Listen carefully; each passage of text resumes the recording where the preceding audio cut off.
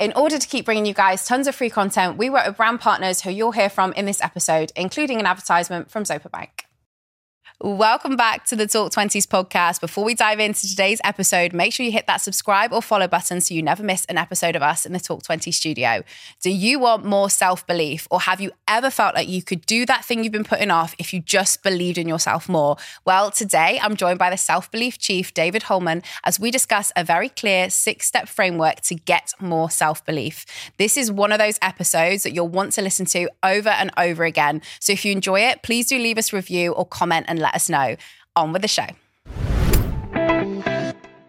Well, hello, David. Welcome to the Talk 20s podcast. It's a delight to have you on. I'm so excited for this conversation. Thank you very much for having me, Gabby. Honestly, you have such an interesting concept because you decided that you wanted to become an expert in self-belief. Tell us why you were so drawn to this idea of self-belief and kind of believing in yourself. What triggered this kind of passion and urge to help people believe in themselves more? Well, for that use of the word expert, thank you for placing that nicely in there. I don't remember, I'm not sure I ever called myself that, but I love it. I'll pay you for that later as well. But no, it started, I had a moment when I was 15. I mean, lots of things contribute to you wanting self-belief. But when I was about 15, I'm playing football on this gravel tennis court at school. And so I was going through a difficult spell where for a couple of years I was having boys score points on how much abuse they could inflict on me in different ways. I'm also half Christian, half Jewish, so there's a racial element to all of this as well. And I was just a mess, really, and for a lot of other reasons. And one day, playing football on this gravel tennis court, smoke started to descend across the court. And one of these boys comes up to me and goes, David, the smoke's coming from that house, from that chimney across the road. Why don't you go and knock on the door and see if they'll let you in? I said, well, why would they let me in? And he said, well, because that's where they're burning all the Jews. And when you have moments like that, there'll be some people listening who will understand that type of experience, and there'll be plenty of people who don't. But that feeling of when it's pain at a spiritual level where it feels like it tears it like a piece of paper, that feeling I think lots of people can resonate with. And it's when it's something that offends or intrudes on our identity. Yeah. We don't get offended by anything unless we see it as a part of who we are. If we have a business, for example, I remember speaking to someone and they had a business and they're really excited about the idea, and someone sort of rubbished it, and that person isn't trying to create a business. They don't understand the effect that has on that person, and that person, it was their identity.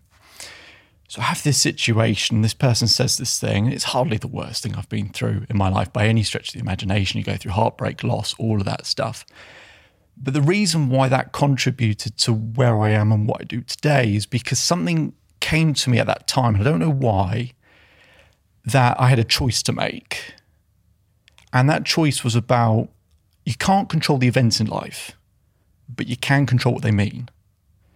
And there was something about that I thought, I don't know what this means yet. And by the way, be super clear, when we talk about something meaning something, this is not a reason why it happened. There are too many things in life where people say, oh, there's a reason, but you cannot tell people with some of the worst things you can imagine, it's happened for a reason. It hasn't happened for a reason, but you do get to decide what it's going to mean. You don't have to find it today, but at some point. And I thought about this for a while, and I thought, I don't get it, I don't understand it, but I also felt somewhat sorry for this person because there was something about it, the way it came across as well, that I thought, there's something that's a problem for him. And it became this obsession to understand human beings, because I always say to people don't appreciate what I understand, they appreciate feeling understood. We all want to feel understood. And I wanted to understand people, not so that I could get something in return necessarily. Sure, I wanted to make my life more comfortable, but so I can understand, well, what contributes to someone doing that? What contributes to people having struggles in their life? And so I went through all of this, and I became obsessed with psychology, neuro-linguistic programming, game theory, everything, to just get an understanding. I didn't know it would lead to, doing my business or speaking on a podcast like this.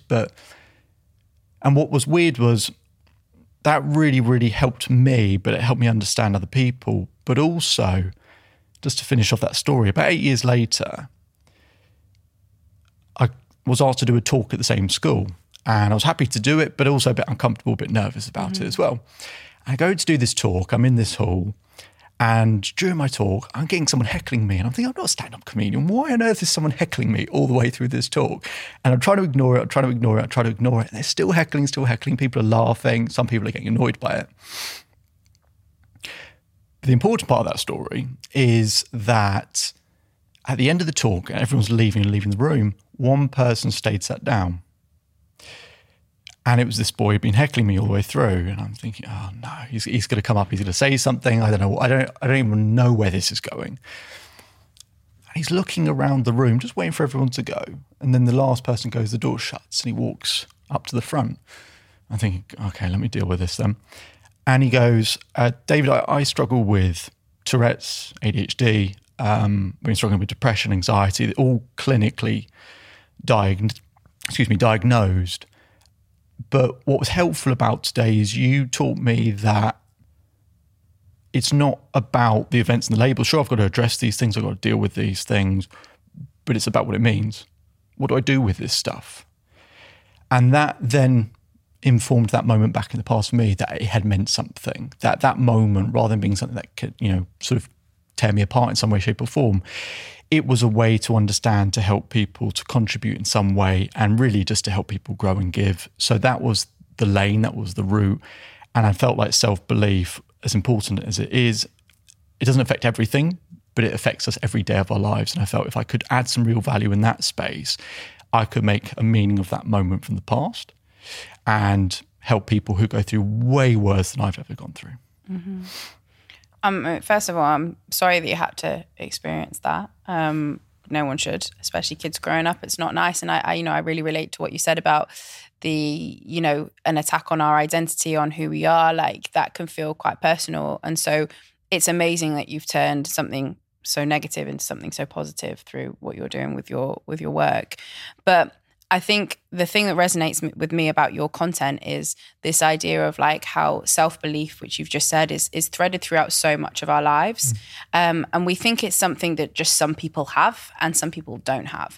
When in fact, you think there's a bit more of a science and an art to it. So can you let us into your brain? Tell us a little bit more about how you think about self-belief. Absolutely, yeah. I think that's the perfect way of putting it. I think that people see it as this kind of very intangible, broad subject that's just a feeling and it's a state of being, and some people have it, and you see that person walk down the street and they go, they're so confident, and you see other people walking down the street and you just think, oh, I'm just never going to be that, I'm never going to be that.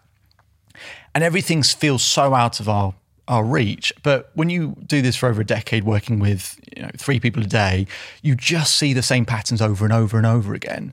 And you start to realize that, of course, everyone feels the same way. Absolutely.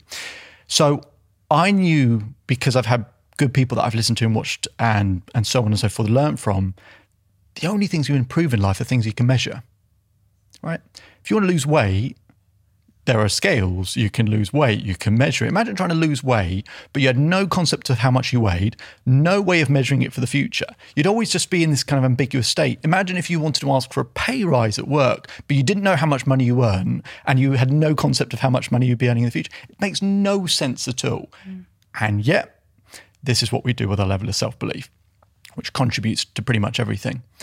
So I had another moment when I was sort of going through a tough time. A teacher pulled me to the side and he said, David, you just got to believe in yourself a bit more. And he walks away, and I just, being in a tough moment at that time, I just said, how? He said, what do you mean? I said, well, you told me to believe in myself. How? And he was, David, you do that thing. You just have to, And he didn't have an answer. And anyone who's listening, if anyone ever says to you, just believe in yourself, ask them how, and they'll look like they're trying to solve a Rubik's Cube. It really baffles people. And I think it's really, really important and problematic that in schools at a young age, at older age, in people's development, the phrase just believe in yourself is thrown out, and it's so problematic because it simplifies the whole thing and gives that perception that everyone else knows what they're doing. And they don't. They really don't. Even if they have it in certain areas of their life, they don't have it in others, because no one has complete self-belief. Put me in a Formula One car, forget everything I know and hopefully I can share in this podcast, I'm not going to feel good about it. I know how to build some confidence in it, but I'm going to be terrified. So I think the science of it is I built a model through kind of years of research and years of working with people to find out in all these different areas of psychology, human behavior, and everything else, what do they all say about self-belief? And then what are the common denominators? Because that surely has got to be some truth in that aspect of it. Of which I came up with 6 self-belief master steps. That's a model that I designed, gets used in various apps and various other things as a way to measure our self-belief, know exactly what it is, but also identify exactly where the friction is so that we can make that adjustment. Because some people will be nailing certain parts and other parts they'll be struggling with, but have got no concept and awareness. And my job when I work with people is the enemy of execution is complexity. I've got to simplify things for people. So if I can give people a model which becomes tangible, becomes real, it becomes in reach, it's actually an opportunity to grow in an area, not because they want self-belief, but because on the other side of that is something that they're really desperate for, whether it's more love, to avoid the fear of being alone, whether it's to grow a business, whether it's to earn more money, feel good about their physical health, I don't know, whatever. There's something that's meaningful for them. And if I could create something simple and tangible for people that they feel like they've closed that gap to making a massive change in their life, then that's an opportunity that I wanted to help hopefully give to people. Absolutely. And before we dive into talking about those 6 steps, I really want to understand this concept that you kind of said, and it's so simple, but it's so effective that like actually when people are looking for self-belief, they're actually looking for certainty. Yeah. Tell us a little bit more. Yeah, no one wants self-belief. And for someone who's called their business self-belief chief, that sounds like a really bad PR nightmare for me to say no one wants self-belief. But it is true because, as I said, it's what they think self-belief will give them. Okay, so for anyone who's listening right now, I want you to, in the rest of this episode, have a think about what is it you think, if you had more self-belief, you would actually get from life? How would your life look different? What can you then access? And everyone I work with, from Olympic athletes to business owners, whoever, what they're asking for is complete certainty, absolute certainty. They want to know that they can deliver. They want to know they'll get the results they want. They want to know the future is going to be better. Now, the problem is, of course, that in no way is life certain, right? It's completely uncertain all of the time. So I've got to do 2 aspects, really. I've got to create a sense of certainty, obviously, in the areas of what they can control, but I've also got to get them into a comfortable state to be able to handle uncertainty, because that's an inevitability. If I can do those 2 things well, then people could be able to handle everything, because if you do what's uncomfortable in life, your life becomes more comfortable. And so my job, again, with simplifying things, is to help people be able to take consistent, massive action, because that's the only thing that changes the quality of your life, not this. You know, the hardest way to change your mind is to try and change your mind. The easiest way is through your physiology. It's taking massive action as well. My job is to help people take action that they wouldn't have taken otherwise. If they can do that on a consistent basis and learn how to be in those uncomfortable environments, then they can get that sense of certainty and comfort, and actually their life will become more comfortable. So when people ask for certainty, it's a tall ask, absolutely, but that is my job, to get them as close to it as possible. Absolutely. And I am so excited to dive into these 6 steps. I've definitely got something in my brain that I'm like, if I just believed in myself, we'd be able to do this. So I'm sure there will be everyone at home also thinking the same thing. And so I'd love for you to take us through the 6 steps. And I know that the first one is clarity. Tell us a little bit more about that. Okay. So, and I want to come back to what you just said in terms of something in your mind that you got in the back of your head that you think, I just could be a little bit more confident. I want to come back to that. Let's go through the model first. And let's use, I'm going to use a real client. Recently, I'm going to change their name, but for the purpose of this, we'll call them Zara, okay? Zara. So the 6 self-belief master steps. Zara's come to me, she says, David, look, a couple months back, I've gone through a really difficult breakup. This person's cheated on me. My trust is absolutely blown apart. I feel rejected. I always say rejection breeds obsession. When people get into an obsessive state, that's a really difficult place to be in. Part of that is to be able to redirect some of that obsessive energy into something productive. She goes, I'm really struggling with this, but I'm in a slightly better place, but I don't know how I'm going to connect with people, how I'm going to build my social circle, even the concept of love and connection with people again. That whole thing feels shattered for me. So I need to find some level of confidence in being able to make some strides in that direction. Okay. So the 6 of those steps, as you mentioned, is clarity. I would say clarity brings things closer. So when people are listening to this, I'm going to get, you can do this at home. You've got a piece of pen and paper and write these 6 questions down and actually be able to measure your self-belief. Okay. So clarity. The first question is, are you clear of what you want and who you want to be? How clear are you out of 10? So 10 being, I totally know, absolutely. 0 being, no idea. But the question isn't, are you clear of what you're trying to avoid or what you don't want? Because most people come to me and they'll say, I want self-belief so I don't feel anxious.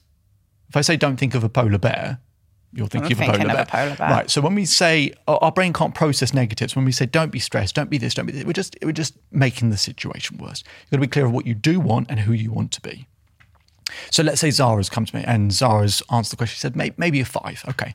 We get to the second of those steps. It's energy. Energy is the oxygen of self-belief. Without energy, I don't care how good your strategy is. I don't care how smart you are, how attractive you are. Doesn't matter. If your energy is low, not happening. Okay. How much energy do you have compared to how you would like to feel out of 10? Zara thinks about it. She goes, my energy is pretty low. Maybe a 3. Okay. We go to the third step, focus. The ability to focus on solutions, not problems. What's wrong is always available, so is what's right. So the ability to focus on solutions, not problems. So how good are you at focusing on the solution, not the problem? Sarah goes, oh my God, this is a nightmare for me. Okay, 3 again, I can't do that. Okay. Right, I've got to keep it. I'm trying to keep these scores in my head as well so I can add them up in the moment. 5, 3, 3 we've done. Good, yeah. All right. Fourth step is triggers, the ability to access self-belief when you need it most. Because we can all have it when we're sat at home watching the TV and we feel good about ourselves. But when we need it is when that goes very quickly and we're like, where the hell's that gone? So how good are we at accessing self-belief when we need it most? She goes, maybe a 4. Okay. Fifth step is momentum. Momentum is about how you add up the moments in your life, right? Again, you can add all the crap together easily. You have to be quite consciously minded about how you add up the right stuff, the good stuff. How much consistent action do you feel like you're taking towards what you want out of 10? Sarah says, maybe a 5. Okay. And then the final step, growth. At some point, we need to see progress. If we don't feel like we're growing, we tend to feel like we're moving backwards and we feel stuck. Okay. How much do you feel like you're growing towards what you want? Sarah goes, no, a 3. Okay. Now, you're going to help me out with what those scores were. So I think we had a 5, we had a 3, that's an 8. Another 3, I think it was 11. A 4, I think it was a 15. Momentum 5, that's a 20. And growth, what was the last score I just gave? I think it was, let's say it was a 3 for argument's sake. Okay. So we got scored 23. On my website, there's a chart, there's 5 different stages of levels of self-belief. That would put her in the first stage, which is called the learning stage. There's pros and cons about that. Look, there's a long way to go. It's a score of 23 out of 60. So 6 scores out of 10. So it's 23 out of 60. It doesn't sound super high. But in a learning stage, what's good about that is it's like if you haven't been to the gym before and then you start going to the gym, you can make gains really, really quickly, right? Absolutely the same thing with self-belief. So you can make a big change very, very quickly and build self-belief. And there are stages of learning, capable, good, high, and expert. And so it's a job to get her through those stages. You don't have to get to higher expert necessarily, but to get through those stages. But what I can also do with Zara, as I did with her, is ask her, okay, of these 6 areas, which one of these do you have in your mind that you go, if I could improve in that one area, that'd make a massive difference to the quality of my life? She goes, you know what, if I had a way to focus on solutions, not problems, then I can do something about it. Great. Then we can do a deep dive in that area, which is hundreds of strategies I can go through for that. And my big thing is, look, again, there's the whole model in terms of being able to measure self-belief, but I'm also obsessed by looking at specific areas. A quick note from our sponsors, Zopa Bank, home of the Smart Saver. I don't know about you, but I'm getting FOMO from seeing everyone have the best time at festivals, seeing their favourite artists. So I'm getting ahead for next year. I'm trying to put a bit of fun into my savings by creating a savings pot in my Zopa Bank Smart Saver and titling it with one of my dream artists that I want to see. Then whenever I hear one of their songs playing, I add £1 to the pot. This time next year, I should hopefully have enough to go and see them live. You can get started with a Zopa Smart Saver with just £1. You must be aware that the longest notice period for a boosted interest pot is 95 days in exchange for the highest rate. Interest is paid monthly and is subject to variation. they all have different languages, right? If you're going through heartbreak, that has a different language with regards to self-belief. If you are trying to change career, that has a different language. So I'm always looking for strategies so that not only I can help people with their self-belief, but then I can help them make growth as quickly as possible by being able to mentor them a little bit more in that sense, if need be, so that they can make that change. And actually, I only ever create courses and programs if I've personally gone through it myself.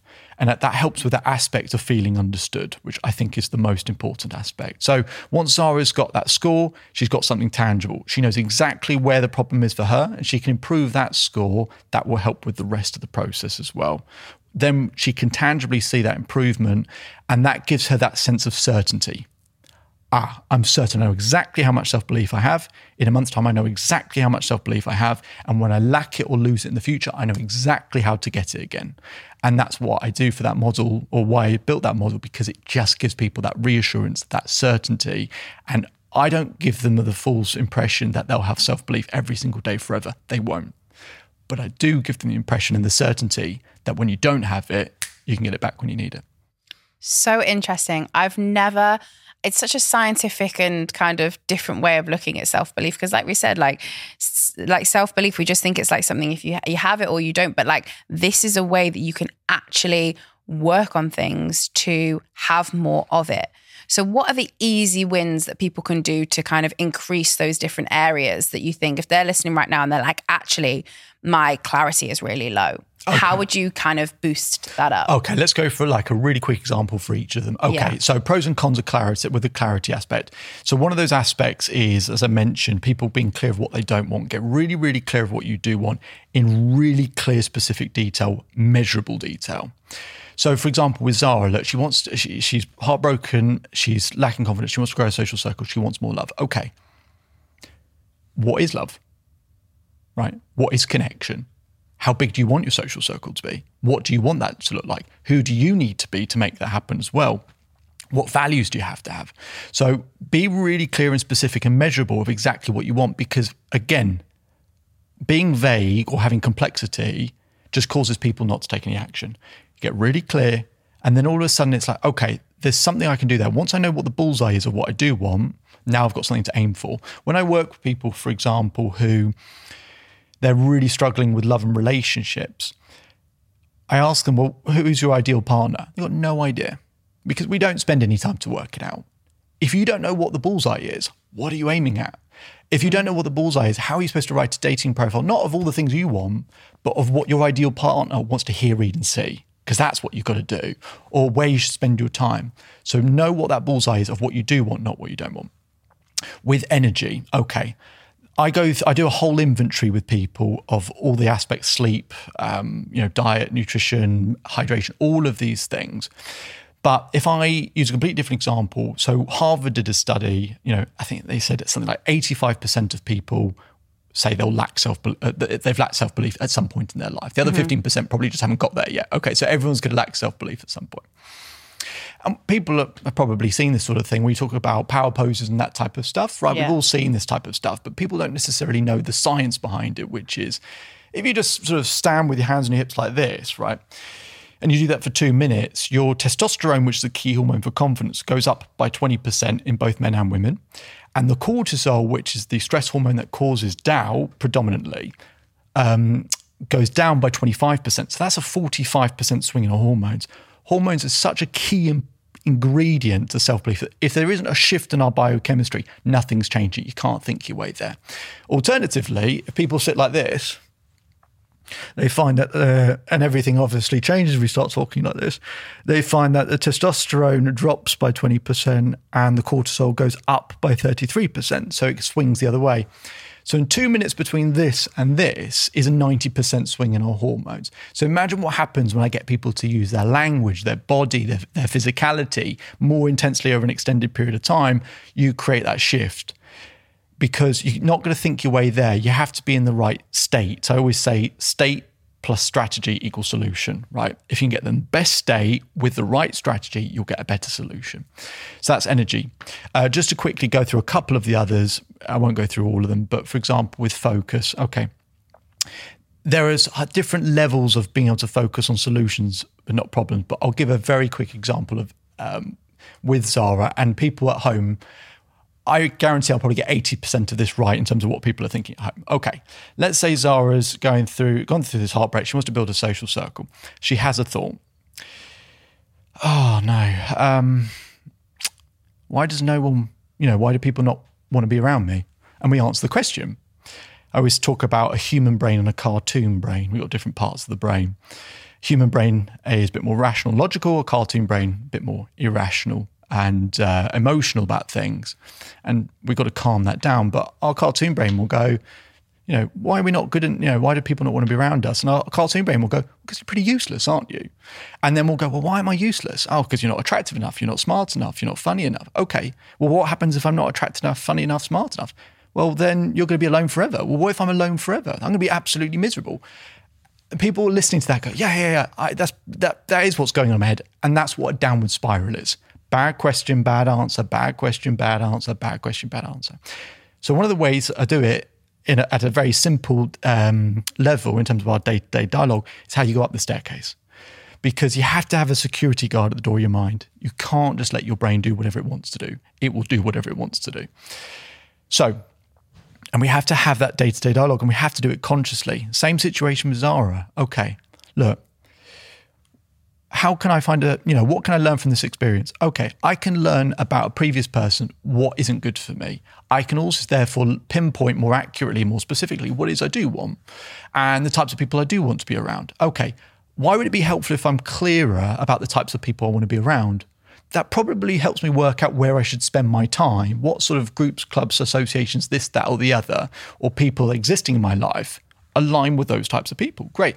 What would happen if I spent more time with those people? I'd probably feel a lot better. I'd probably feel a lot happier with myself, better quality of life. What would happen if you have a better quality of life? Do you know what? That would be pretty good. And so if people can get into a day-to-day habit of just being able to ask better questions, positive thinking does not work. Because it's like asking a bad question and then trying to lie and provide a good answer. And that our brain's going, total nonsense, not happening. Ask a better question, give it a better answer. Our brain's kind of smart and stupid in that way. It goes, yeah, that is the answer, isn't it? That is the answer to that good question. Okay, I believe that.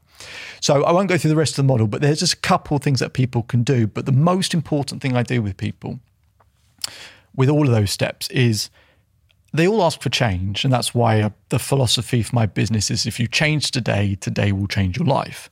I hate change. I hate it. It's scary. It's terrifying. It makes me feel bad. But change is inevitable, it's necessary. And it's often the other side of that change that good stuff can happen. And so you have to really get on board with that type of feeling. Now, people want change. What they're really asking me for is permanent change. They want it to stick. They want to know that tomorrow, the day after, it's going to still be there. And that's a whole different science. Unless you shift someone's identity, it doesn't matter. It's like saying for, someone who's a cigarette smoker and they're counting down, I haven't smoked for 200 days. Fantastic. Great achievement. Where you're measuring it. Well done. Why are you counting? Are you counting until the next day you have a cigarette? What's the counting for? And until they get to the point of being able to say of their identity, I am a non-smoker, then we're always in that position where that might happen. Now, it doesn't mean that's easy, but it's simple. It's not easy, but it's simple. And so what I'm trying to do is get people to also shift their identity, because that's what rubber stamps it. That's what makes it stick. And that's what allows them to be the type of person that they want to be. Absolutely. I think that's so interesting. I think, I always look at it from maybe a health perspective. I think I always used to say to my friends, oh, I'm so unhealthy. She was like, why don't you flip your mindset and say I am a healthy person? And I was like, I find it really hard to say I am a healthy person. Sure. But the more that I started to put that into my vocabulary, I actually then started to make way more healthier choices, when it comes to food, exercise, and all these kind of things. It's it's really interesting. So I can completely understand what you're talking about. And I want to come back now so you were talking about earlier, just before we went through those 6 Supplement Master Steps, you were like, oh, there's something there. And if I was just a little bit more confident, I'd love to ask you at a time when you felt super confident, where you were like, I'm absolutely at it. It's inevitable I'm going to deliver. I feel so good about myself. And another time when you're thinking, it's just not there, I haven't found it again. I think people would love to hear that. So what's that thing for you right now where you're like, I'm not sure? Well, I think for us, we're doing something huge with Talk 20s at this moment in time. We're launching a festival. That's not what you do every single day, but it is a dream of mine that I've had for a really long time. So who just goes out and launches a festival for young people? I do, like, and my team do. And I think that is something that is like, I've really had to battle with self-belief to kind of go, I've worked, there's loads of things that we can talk about behind the things that we've done that we're like, yes, we have all the evidence to suggest that this will be successful. And there are all the positive signs, but there are sometimes moments where we go, can we do this? And I think that is the scariest thing. And I think in this situation, like, we've got to see it to believe it. Like, once we've done it once, next year, we're going to be like, it's amazing. And so I think that's one thing that right now is on my mind, because I'm working on it every single day, and we're like, we need to have the self-belief, like, because it's huge what we're doing. It's absolutely massive. And that just, I think a lot of our listeners would probably think like, oh, it's like easy for them. Like they're just launching this and it's so simple. I think what's really interesting about that, exactly on that point, people are listening at home like, Gabby, we listen to your podcast loads. We hear you, you're such a good host. You ask really good questions. Surely you're just replicating that. And it's like, well, no, you've got clarity at high score of what you're doing here. Yeah. You have got the energy in terms of how you use your body. You go, right, you're not even doing it consciously. I sit this way, I breathe this way, I talk at this tone. Everything's laddered up to support you. You're able to focus on solutions because you've got enough experience. You can now ask the right questions, right? What makes this a good interview, et cetera, et cetera. Mm-hmm. You've got triggers that get you into the right state every time. You've got momentum because you've done so many interviews, so many episodes, you've taken consistent action, and you've experienced that growth because the podcast has done what it's done. Mm-hmm. Of course, you've got a level of self-belief there because you've worked so hard at it. And then you go into a different setting where it's like, I now don't have the clarity. Is my energy going to be at the same level? Am I asking the questions that allow me to focus on solution? Because I'm starting to see problems that I didn't know yet existed. Yeah. I know on the day you'll face some and you'll learn from them, and that'll be fantastic. You got my triggers, like how do I get in the right state to be able to put on a huge event like this? Momentum, well, I've not done this before, so I haven't got that much consistent action. And in terms of growth, I really hope it's going well. So it makes total sense. And only because I know so many people in the event industry have I had that conversation 1,000 times. So it's amazing what you're doing. And of course, amongst all of that is, you know the things you'll get right. You'll know there are a load of things you can't predict. But you've got enough of a fan base, enough people love what you do that they'll stick with it and go, oh, look, we know that you've put on this thing. We're just pleased you've put this on. We're just pleased that you're giving us an opportunity to connect, to learn and everything else. And we look forward to more and more and more. The most important part of all of that is because you make people feel understood. You're not going out there going, here's everything we know. We're awesome. Here's this event. We're awesome. It's, we know how you feel, not because we're telling you how you feel, but because of our vulnerabilities, about us being open about this, about the people we bring on, because we maybe have an understanding of the type of person we need to bring on for this. And you're making people feel understood, and that then builds trust. And then it almost doesn't matter how your event goes in a lot of ways. I'm sure you want it to go as well as possible, because I know it's been a dream for you for a while. I want it to go well. But what you have in the bank is that understanding, or making people feel understood, that trust. And that is way more important than any of the the tangible, intangible things you've got to do on the day. As stressful as they are, I would still be stressed by them, totally get it. But you still have that in the bank. And there are lots of people who put on events for the first time who haven't yet built any of that. And so people go to these things and go, I don't know if they can really pull this stuff. Oh, I don't know. I was expecting, all of this stuff. Yeah. You've got enough credit in the bank. But what's a time when you've gone, I was absolutely... Can I just say, David, I need you on speed dial, like in the run-up to the event. So what's a time when you're absolutely rocking, you're in the perfect state and you're like, yeah, I feel awesome, undeniable, certain. Maybe I don't go shouting off to everyone necessarily, but I know inside I've got this. That's a really tough question to ask, because I think that I always have a little bit of like, self-doubt and certain things. But what's the closest you've got to that feeling that you want? Describe to me that feeling one more time. Okay, a feeling of as close to a sense of complete certainty where you're in a high energy state, where it's sort of that real peak energy, you feel laser focused, you feel absolutely certain, you feel a sense of inevitability that you're going to deliver because you know the value that you might bring to something, you know you can contribute, you know you can give, you know you can grow. So it's probably a state of complete certainty that you're going to be able to grow and that you're going to be able to give. I would say in my relationship then, because I've been in a relationship for 10 years. Mm-hmm. And of course, like it's never been perfect, like since the beginning, but like we've had our highs and lows, but like I'm also getting married next year. And I think thank you. I've been around a lot of people that, you know, relationships have broken down, or they've not felt right going into the wedding, or they've acted completely crazy in the run up to the wedding. And like, of course, like everyone gets a little bit of wedding jitters, like it's crazy time. But I feel zero of that about stepping into like being married to my partner. Like I'm just excited for that. And I don't have any of those complications. I'm like, no, we've got this. Like we are each other's equal. We are each other's biggest supporter. Like we've got this. Like I would probably say that when you talk about that certainty, the only thing that really, really springs to mind is like, and what do you think is and because loads of people, relationships were hard because you have no control in relationships. You can have more control in your career, your business, your health. You can do those things. You don't have control because it requires someone else. That's one of the areas people struggle most. If you feel good about that area, and that's one of the most important aspects, of course, for good quality of life. What do you think's contributed to that confidence for you in your relationship? Because again, lots of people struggle with that. Very true. I think because obviously there's like been like harder times and stuff like that, we have always like communicated on those. So like, you know, if I'm going through a difficult time, maybe with work or something like that, like we will be open and have those deep, you know, discussions and be like, I'm feeling like this or I'm feeling like that.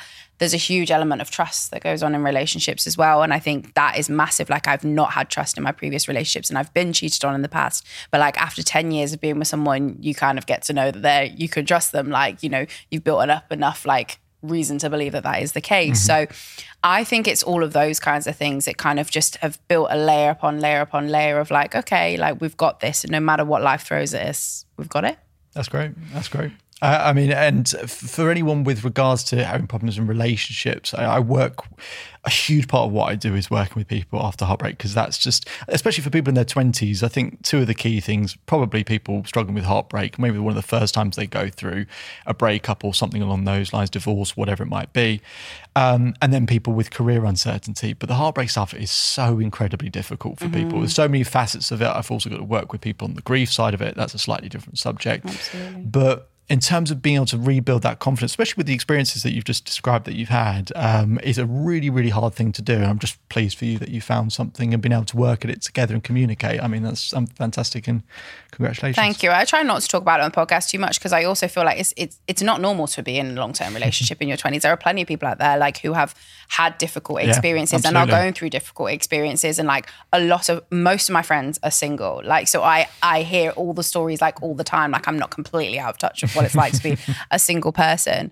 But I think it's like, you know, it is something that I would say that is like one of the most important things in my life is that the relationship that I have. And like, I don't think I'd be sat here on this sofa doing this job if I hadn't have had the experience that I do have with my partner, because, you know, we're each other's biggest support and cheerleader and all that kind of stuff.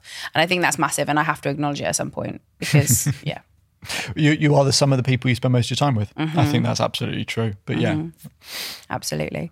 Well, David, I have absolutely loved chatting to you all about self-belief and your method of pulling it all together and measuring self-belief. And I think it's fascinating. And I think for anyone who's trying to work on their own self-belief, this is an episode that they can keep coming back to and going, where am I at in my self-belief journey? And they can definitely check out more by following you online and checking out your website. But I'd love to discuss the things that you struggle with and have struggled with. Is there anything that springs to mind in terms of a big adulting failure that you look back on and you think, why did I go through this? That was crazy. Oh, do I tell this?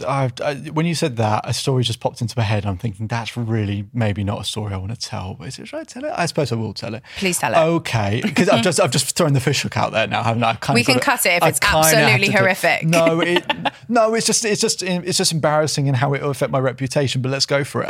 Okay. Anyway, no. So okay, I'm on a plane coming back from San Francisco.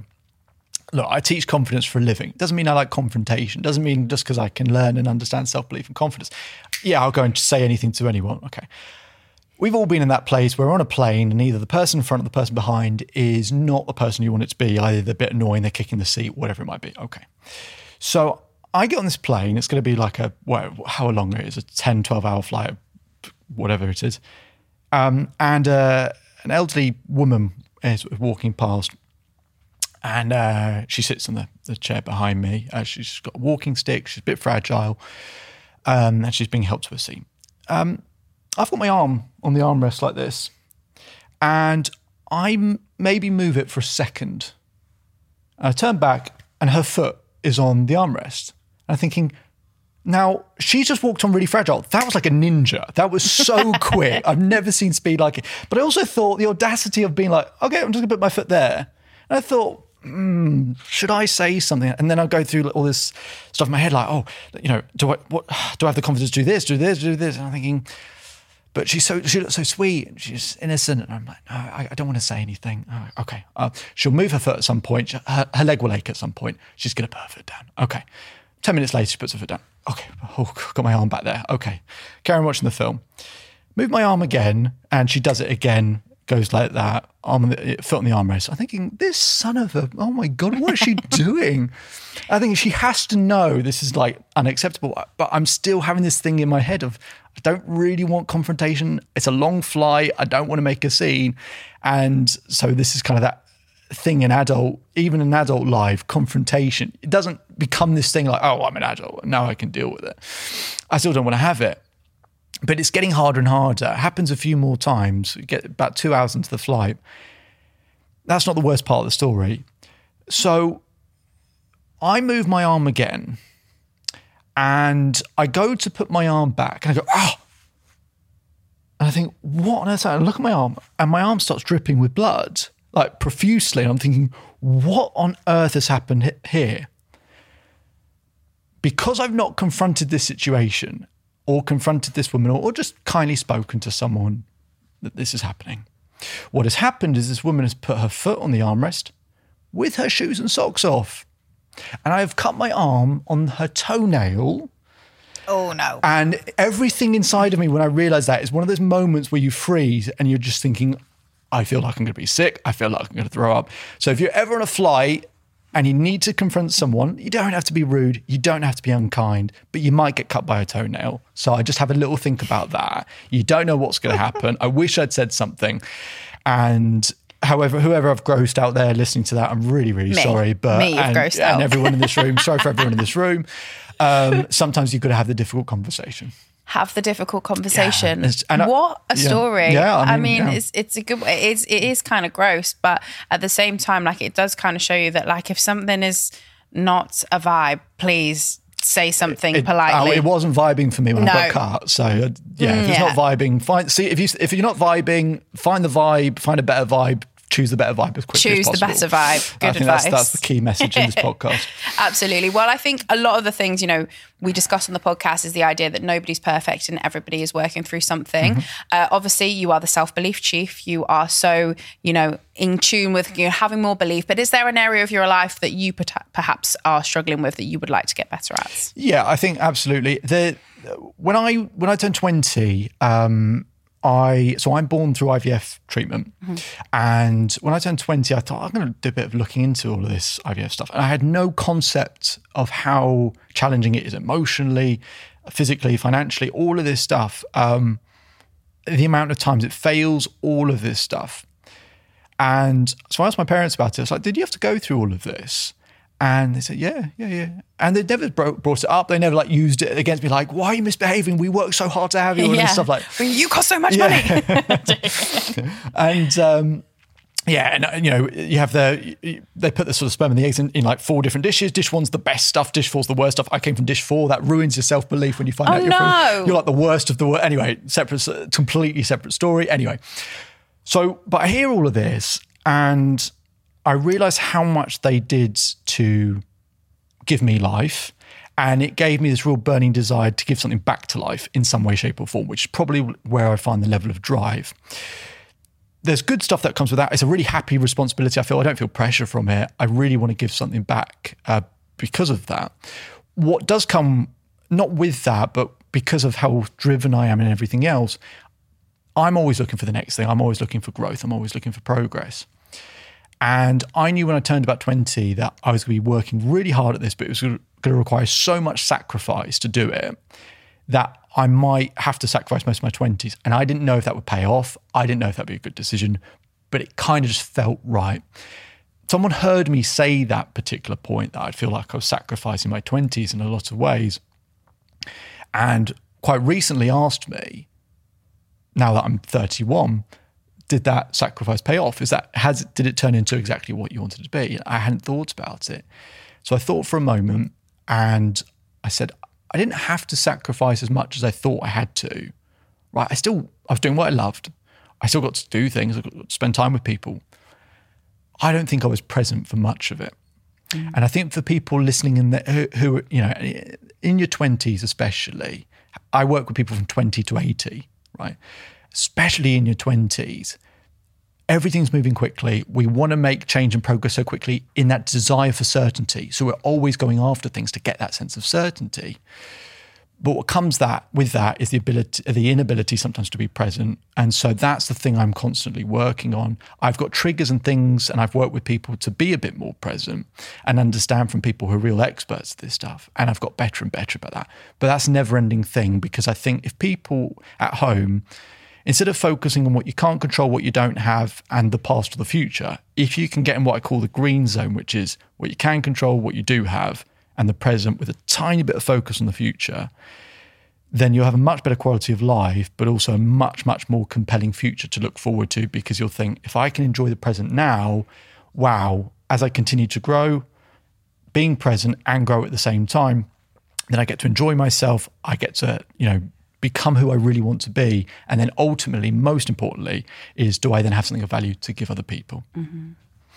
Really valuable advice. And I think a lot of people who are struggling with kind of purpose and what they're supposed to do in their 20s will really resonate with that, but also not putting so much pressure on themselves that they lose the moment. They're not present in the moment. Perfect. Which is better than the answer that I thought you were going to say, which was I've decided to become a sperm donor, because that's what the avenue that I thought you were going down when you started talking about IVF. I thought, he's going to talk about being a sperm donor. No, it was going in a completely different direction. Much better advice. Good, yeah. No, I'm not. I've avoided that one. I weighed up all the options, but it all didn't work for me. So yeah, that's really where I thought you were going with that. Okay. So thank you for the other response.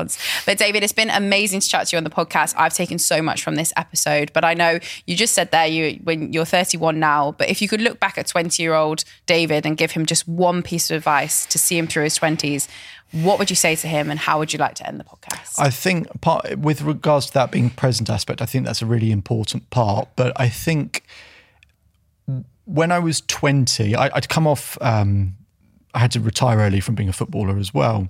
And I was in a really bad headspace. And one of the things that I needed to understand is how to diversify. So you have to get an understanding. If you want love, people come to me and they'll go, look, I want love. And I'll say, well, what has to happen for you to have love? And say, well, I have to be in an intimate relationship with someone I can trust, who's funny, who's great, I find attractive, and who's always available. Those things do not all happen simultaneously all of the time. So it's never going to happen. So even if you're in a relationship, you've got a rule that means it's impossible to experience love. Whereas love comes in, okay, what you get, sure, but what you give and what you give and what you give to yourself. And so you then have to be able to diversify, because that then takes some of the pressure off some of the goals and targets you have. If I could have understood that with regards to love, certainty, many other aspects, that if you can just diversify, take some pressure off, and then therefore be able to do things in a more relaxed state, I probably would have got further along a lot quicker than it has taken me. But that's part of being in your 20s. You don't know this stuff, but if anyone's listening, if you've got something in your mind, a basic human need, something you feel like you're really missing, if you can just diversify, find multiple channels to get it, like you would invest money, you invest in multiple places, then it just makes the whole life easier. And we can take a deep breath. We all absolutely need to take a deep breath in our 20s. Thank you so much, David. It has been so amazing to have you on the podcast. And if you're listening to this episode, please make sure you are subscribed or following the podcast. Leave a comment below. And thank you so much for listening.